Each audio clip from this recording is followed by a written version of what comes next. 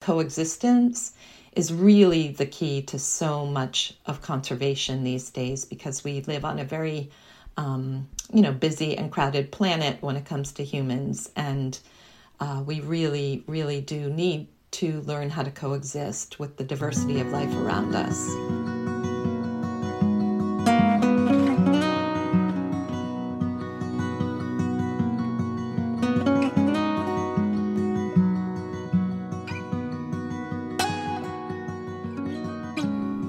You've tuned in to How It Looks From Here, Life in the Time of Climate Change. Here in the mashup of reality and uncertainty, life looks different to you than it does to me. The way race and gender, education and work, and everyday circumstances combine in any person's experience, well, it's different. For every person, how it looks matters. So we offer these interviews as ways of giving us all new ideas and inspiration for making our way forward together. I'm Mary Claire, and today I have the pleasure of speaking with Paula MacKay, a writer and a conservation researcher. Paula has studied wild carnivores for the past 2 decades and is currently affiliated with the Living Northwest program in Seattle's Woodland Park Zoo. She earned an MFA in creative writing from Pacific Lutheran University in 2015 and served as managing editor for the edited text Non-Invasive Survey Methods in Carnivores with Island Press. Her work has been published in Deep Wild, Wild Hope, Earth Island Journal, and numerous other journals, magazines, books, and anthologies. A central part of Paula's research is the practice of non-capture, opting to use cameras in the wild rather than more invasive practices like trapping. At the heart of Paula's vision and mission is rewilding, doing what she can with her research and writing to support the restoration of natural processes and species, then stepping back so nature can express its own will. Paula lives on an island near Seattle with her husband and more than human dog in the company of elder trees. Today, we talk about the why and how of being in deep relation with the wilderness, within and around us.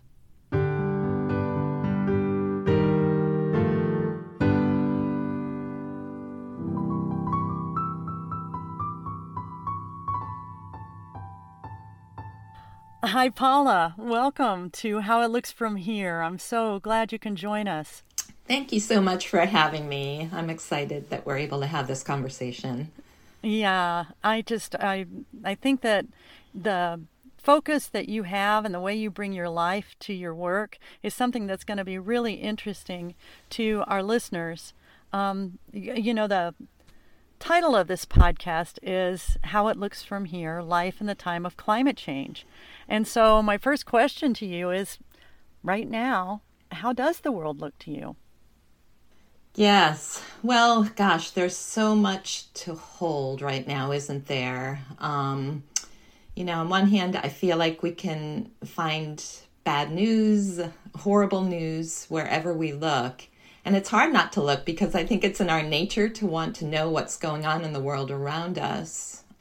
But on the other hand, I'm looking out my window here at the trees and the forest where I live, and we know that wild nature is resilient, just like we are, or we strive to be. So this is where I feel like we can find inspiration and wild hope.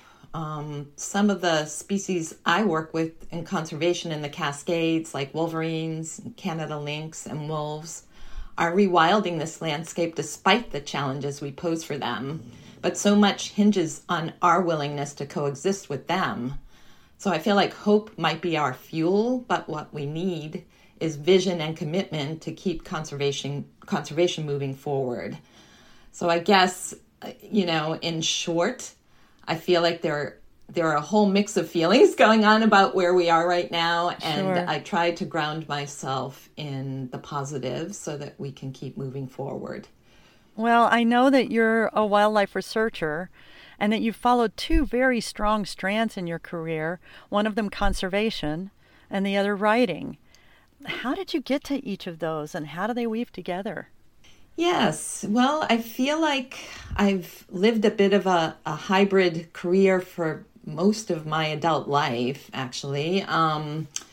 I began working in the conservation side of things way back when I was in my early 20s. I was a Greenpeace activist, and I had come to that with a real passion for wildlife and for animals. At one point, I thought I would become a veterinarian, and I worked as a vet tech in high school. But I also came to realize that there are some very hard parts of doing that kind of work with animals, and most of those have to do with the people who care for them. So I ended up, becoming an activist, but then always feeling drawn to the biological side of that work. And immediately after Greenpeace, I became involved in whale research with the New England Aquarium as a wildlife photographer on a research vessel, as a volunteer stint, and I gradually worked my way back into studying wildlife. I worked in conservation through a group then called the Wildlands Project, and so much of that focus was on this idea of rewilding, which we'll probably talk about later. But meanwhile, writing and communication were always really important to me too. I was always a solid writer in school, and I was encouraged by English teachers when I was young who recognized that I was an introvert, but I really felt like I had something I needed to say. And in 10th grade, I wrote an essay about beauty, which juxtaposed my mother's losing her hair from cancer treatment with the pressures I felt as a teenage girl to keep, focused on my looks. And that essay really concretized something for me. So throughout my life, I have tried to integrate writing with conservation so that I can try to move people, move readers, move myself with written words as well as with science and data and everything else we need in conservation. So the writing thing you felt from when you were very, very young. And the conservation thing, it seems like same. Where was it that you were raised? What kind of land were you raised on? Interestingly, I was raised for the first 10 years in the city of Boston. And nature had a very, very different context for me there, of course. I have very distinct memories of watching squirrels on the busy street in front of us and playing with ants in the driveway. Of course, we had always had a dog who, was a major connection to me with the idea of otherness. But I didn't have the wild landscapes around me that I came to have around me later in life. We moved to suburban Boston when I was 10 years old, and there we had a woodlot where I would spend a lot of time just walking in the little forest and exploring the stream. So I always felt drawn to the solace of nature, but it took me until I was in college, really, to be in what I would call a wilder place, where I moved to Vermont for University of Vermont as a college student. Yeah, and you really are a person who goes out there into wild nature. And you've written, Paula, about how honing your skill as a writer has required, and your quote is, probing the true meaning of wildness in yourself. What can you share with our listeners about the value and substance of that kind of inquiry? Yeah, boy, I feel like when I talk about rewilding, I feel like that is such a personal as well as an ecological process. And what I mean by that is that basically rewilding is in some ways, let me think about this for a moment. I guess I would say rewilding, one writer I recall defining it as a return to our essential nature. And it involves restoring the capacity for self-determination, self-will, one's identity. And from a personal perspective, I had a pretty difficult childhood, as I know many of us did. And I think I really felt cut off from the person that I was inside, the wild, free-willed person that I knew lived within myself somewhere. And at the same time, the landscapes I study have also had their self-will stolen from them. There's a sense of many of these landscapes being denuded of their wildness in a lot of ways, their free will. And so when I write about wildness, when I talk about wildness, I also feel like I'm probing that tension within myself, really trying to make it a process of self-discovery too, and what it means to really ground myself in who I am and who I want to be. Right. So you said something earlier about, thank you for defining rewilding, and maybe we can pursue that even further. You said something earlier about the solace available. I think I got this right, Paula. You can check me on it. The solace available to us humans in the recognition that we are the natural world and we're surrounded by relatives, or at least that's what I took. You know that Gary and I write about this in Full Ecology, but did I get that right, or am I just putting my thoughts on your thoughts? No, I do think that holds very true for me as well. I had the amazing opportunity to spend a bit of time around Robin Wall Kimmerer, the author, of course, of Braiding Sweetgrass, earlier this year at a conference in Alaska. And I am just so deeply moved by her writing and the terms that she's inviting us to use, like the more than human world or our wild kin, really speak to my heart. I mean, I've always felt like the non-human world are my kin. Typically the human world tends to be pretty noisy. And when I'm in nature, I feel like so much of that noise quiets down for me and really allows me to think and explore. Yeah. So, okay, let's go back to the rewilding thing. How do you recognize, maybe there's two, we can figure this out together. Maybe there's two different questions. What are you looking for in the rewilding of yourself or the rewilding of an ecosystem? And how do you recognize it when it's happening? Let's start with the ecosystem, because that really speaks back to so much of my early experience in conservation. Rewilding as a term was coined by Dave Foreman, who was the founder of Earth First and who later became one of the co-founders of the organization, the Wildlands Project. And it is a term very much informed by science as well.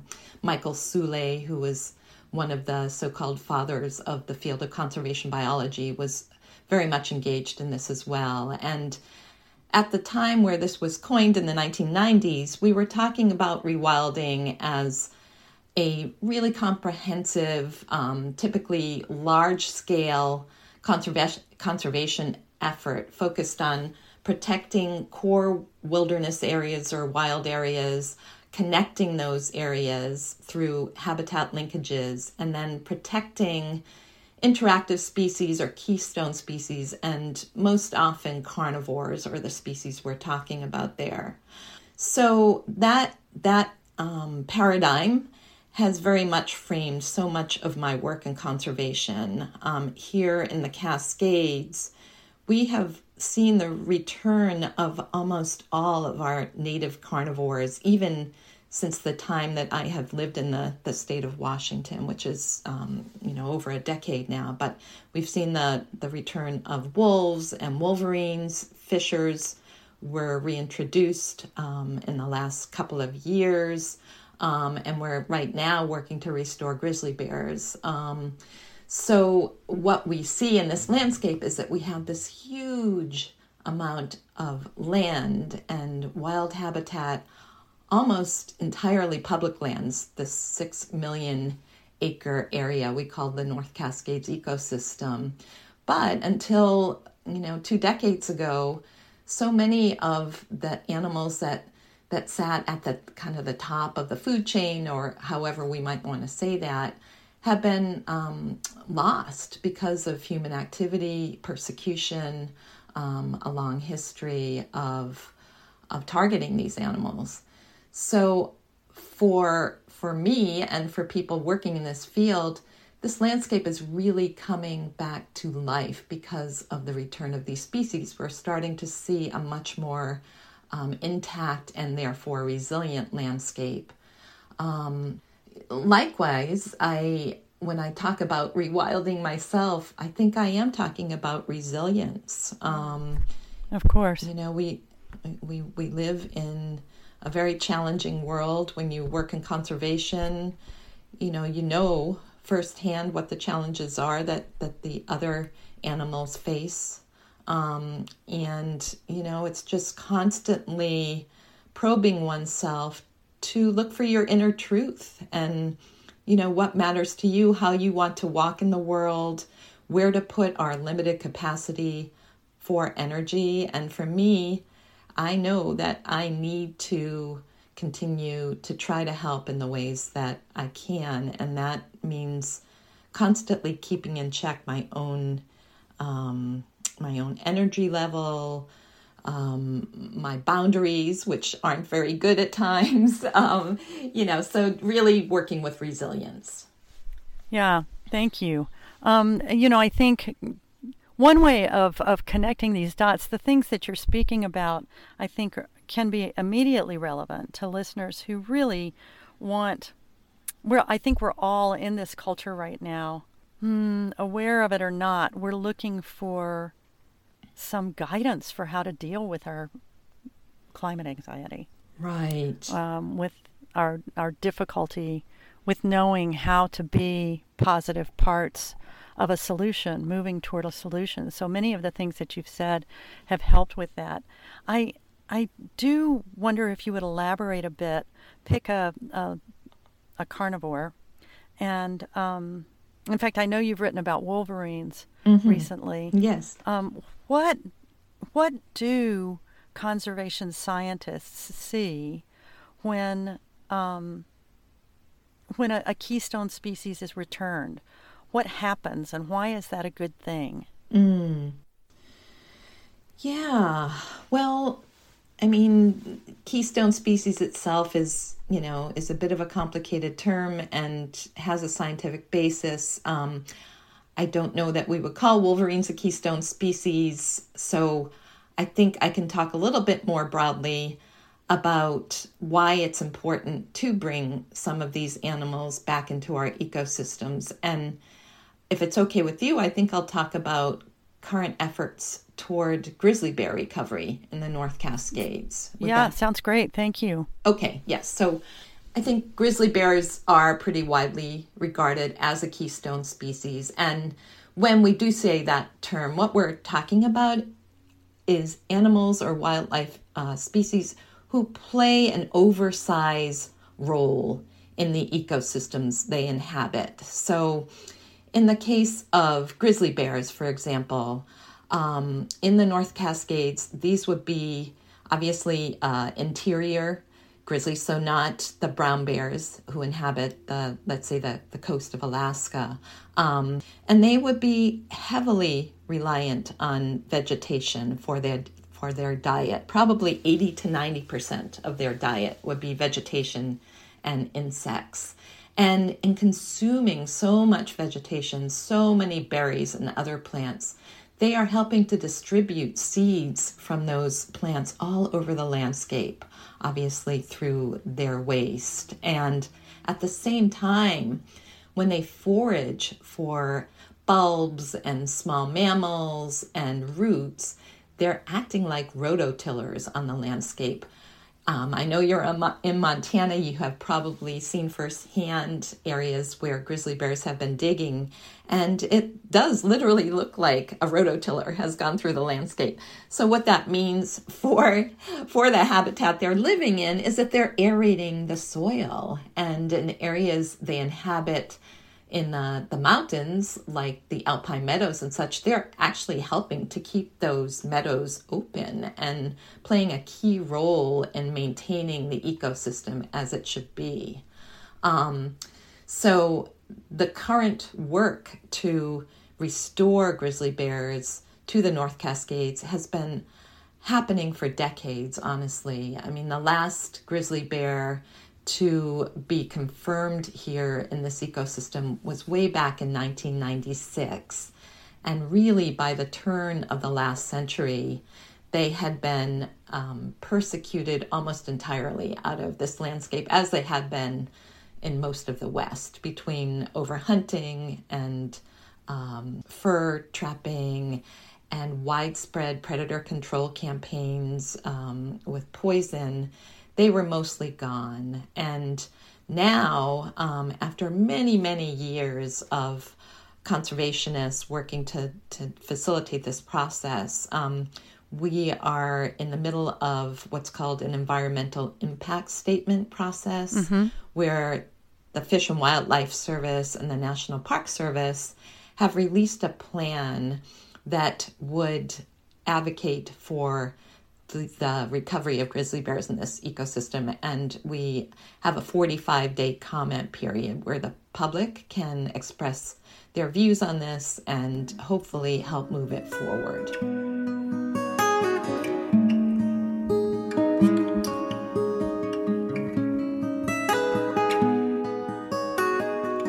This is Mary Claire and How It Looks From Here. Stay with us. We'll be back after this brief break.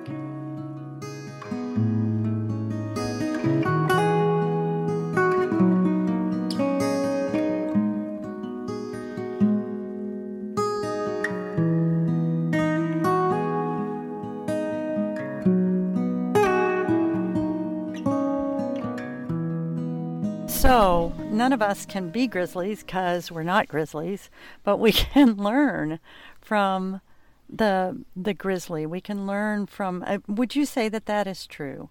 Are there lessons that we can learn from these, really, as Kimmerer suggests, Robin Wall Kimmerer suggests, from all beings? But watching the grizzly and what they do to till the land and consume so many insects, are there things, what do you see that we can learn from them? Honestly, I think one of the greatest things that we can learn when we watch an animal like a grizzly bear is a deep sense of tolerance within ourselves. So grizzly bears, probably more than almost any other animal, evoke a pretty natural discomfort in human beings. They're big animals. They're obviously capable of overpowering us, and they are, they outsize us in many ways, and so they bring up attention within us, and they certainly bring up attention within me. But at the same time, it's facing that reality that just because they bring up that tension doesn't mean they don't belong there. And in fact, the very fact that they're there enriches the places that where they live and where we live. So it's kind of holding all that at once. And of course, this applies to other human beings as well. There can be many divisive aspects to humans that can make us uncomfortable. And so it's a matter of holding that otherness and embracing the fact that, okay, I might be a little bit uncomfortable here. There are things that I can do to keep myself safe. and at the same time keep these others safe so that we can all coexist together. And I think coexistence is really the key to so much of conservation these days, because we live on a very busy and crowded planet when it comes to humans, and we really, really do need to learn how to coexist with the diversity of life around us. And how, I love that term, coexistence, because it's not a new term, but how does that look? I mean, we all have these notions of a sort of utopian peace and happiness.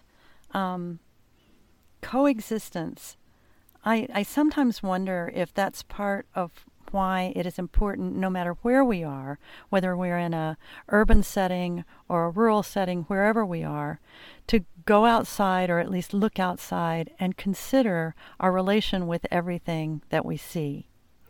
And that's a quality of, or that seems to fit with coexistence. Mm-hmm. It seems like it may be a kind of baseline or a thread that holds us in, well, as our species, in existence, and prevents our damaging ourselves and each other. Mm-hmm. What does that make you think? Mm-hmm.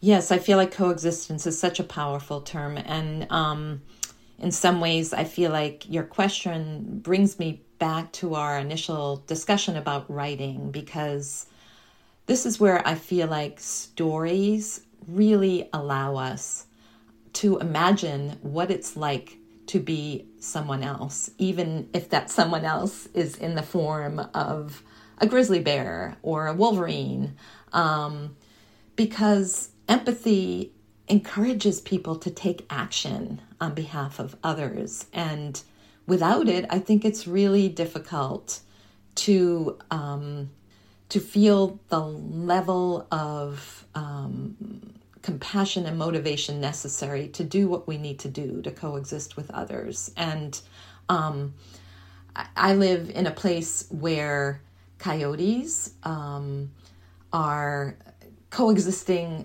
with people. I live on an island near Seattle, and yet sometimes that can make people feel uncomfortable just because coyotes are who they are. You know, the realities of living among coyotes is that the risk is very, very low in terms of a dangerous encounter, almost zero. And yet there's something in us where we're walking down the street and we see this other being looking at us and we automatically think that's a threat. And so the coexistence process when it comes to coyotes and working in conservation is to really talk with people about why it is that a coyote might actually even be following you down the street, talking about curiosity, talking about the fact that coyotes might have pups in a den nearby where you're walking. Sure. And that mom feels like it's her job to make sure that you keep moving on, or that the dog who I love so much might actually be evoking some fear in the coyote on behalf of her pups. And so it's important to keep him on a leash when I'm walking where coyotes are clearly making a living. So I feel like coexistence in this context is really a process of trying to more deeply understand the life that others are living, and then working with one's own reactions and tolerance when we approach our own day-to-day lives. Well, that's lovely. Thank you.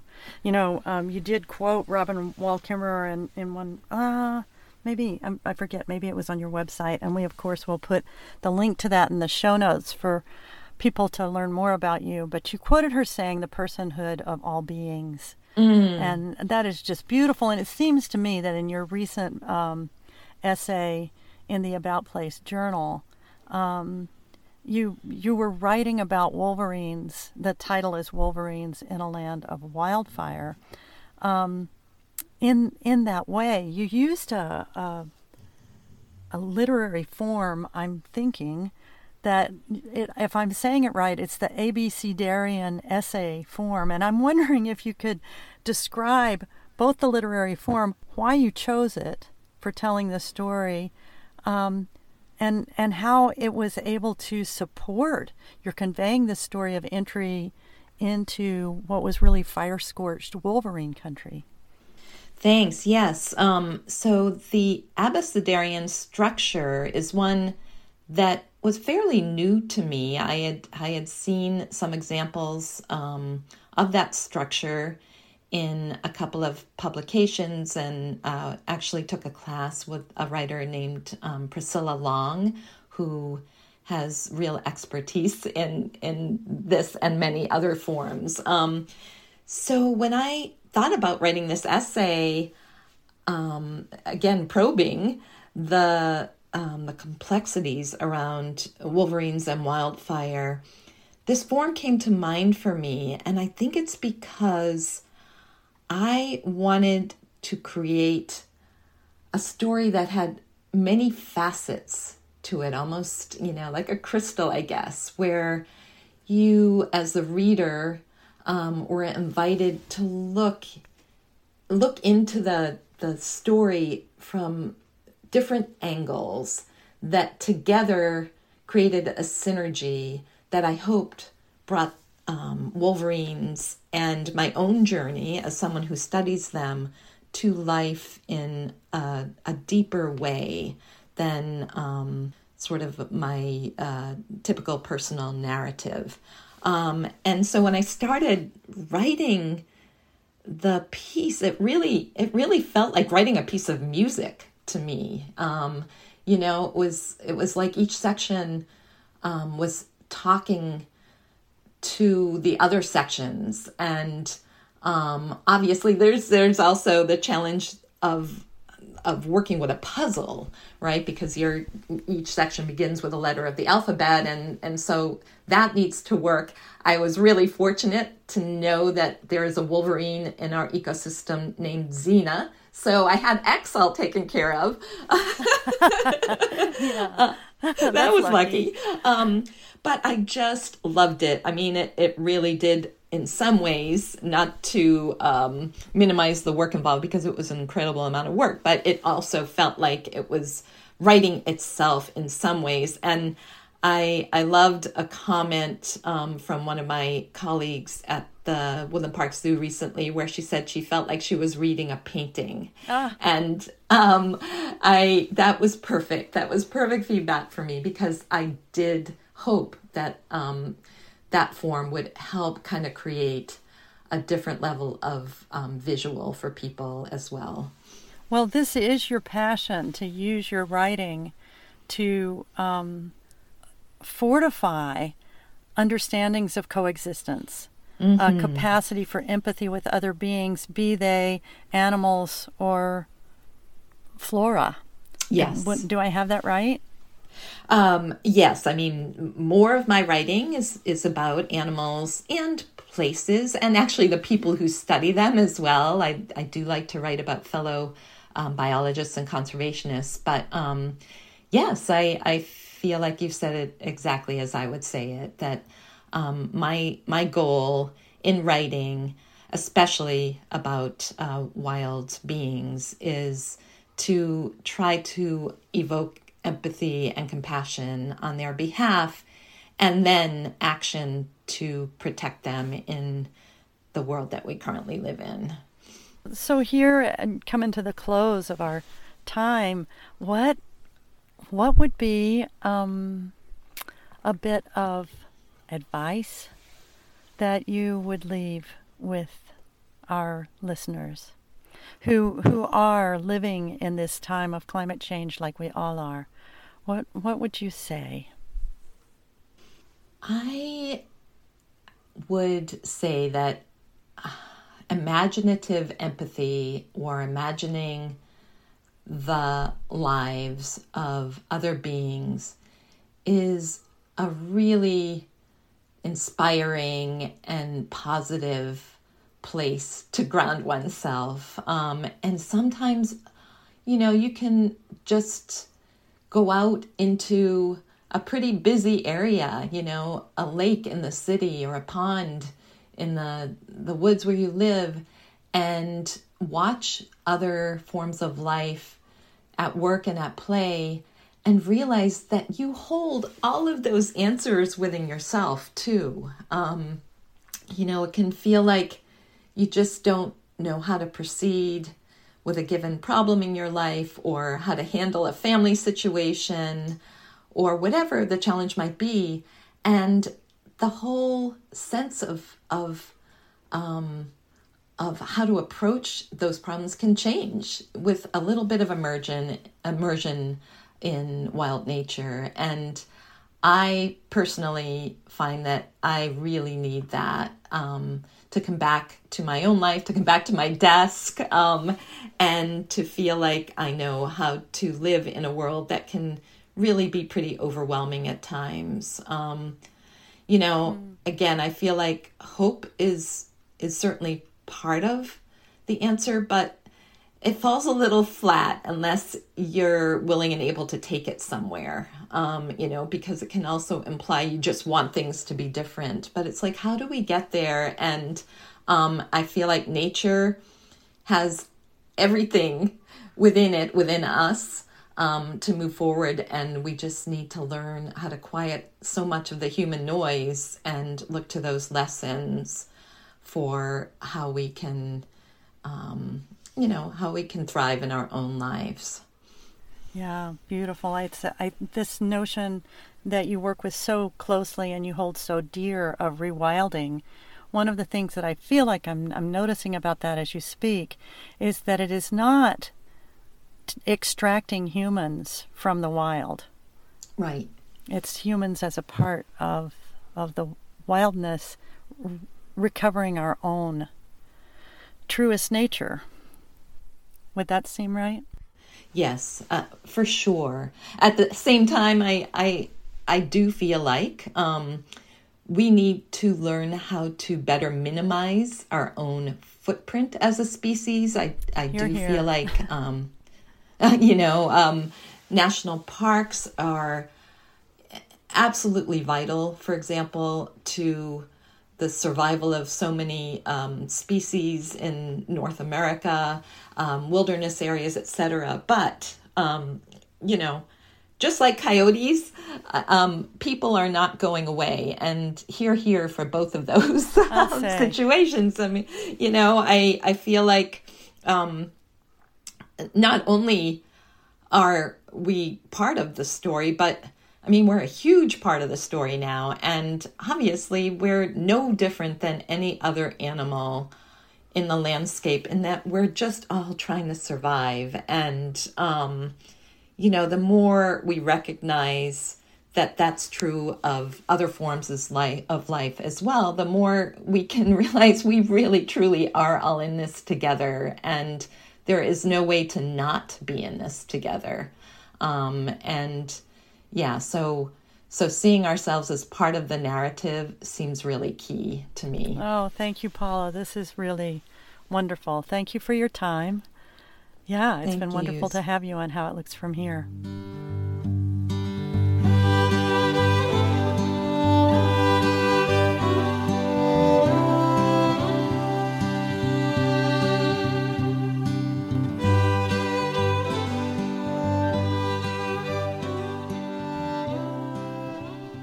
You can learn more about Paula by visiting her website, paulamackay.com. That's PaulamaCkay.com. Spend some time with her published essays and with her blog, Wild Prose. Check out her writing on rewilding, wolverines, grizzlies, and urban mammals, among many more. We'll leave the links in the show notes. During our conversation, I referred to ideas from the book Full Ecology, Repairing Our Relationship with the Natural World, authored by me and Gary Ferguson and available in bookstores everywhere. And now before we go, a quick pitch for our podcast. If you like what you're hearing on How It Looks From Here, make sure to subscribe. Let's get these perspectives out there. Tell your friends and family. Share a link right now with someone you know would enjoy learning how it looks from another viewpoint. You can find us on Spotify, Apple Podcasts, or wherever you find your podcasts. How It Looks From Here is an educational project of Full Ecology. How It Looks From Here is produced by me, Mary Claire, editing by Gary Ferguson, music by Gary Ferguson and other artists noted in the show notes. Find us on Instagram at Full Ecology and at www.fullecology.com. Keep listening and be in touch.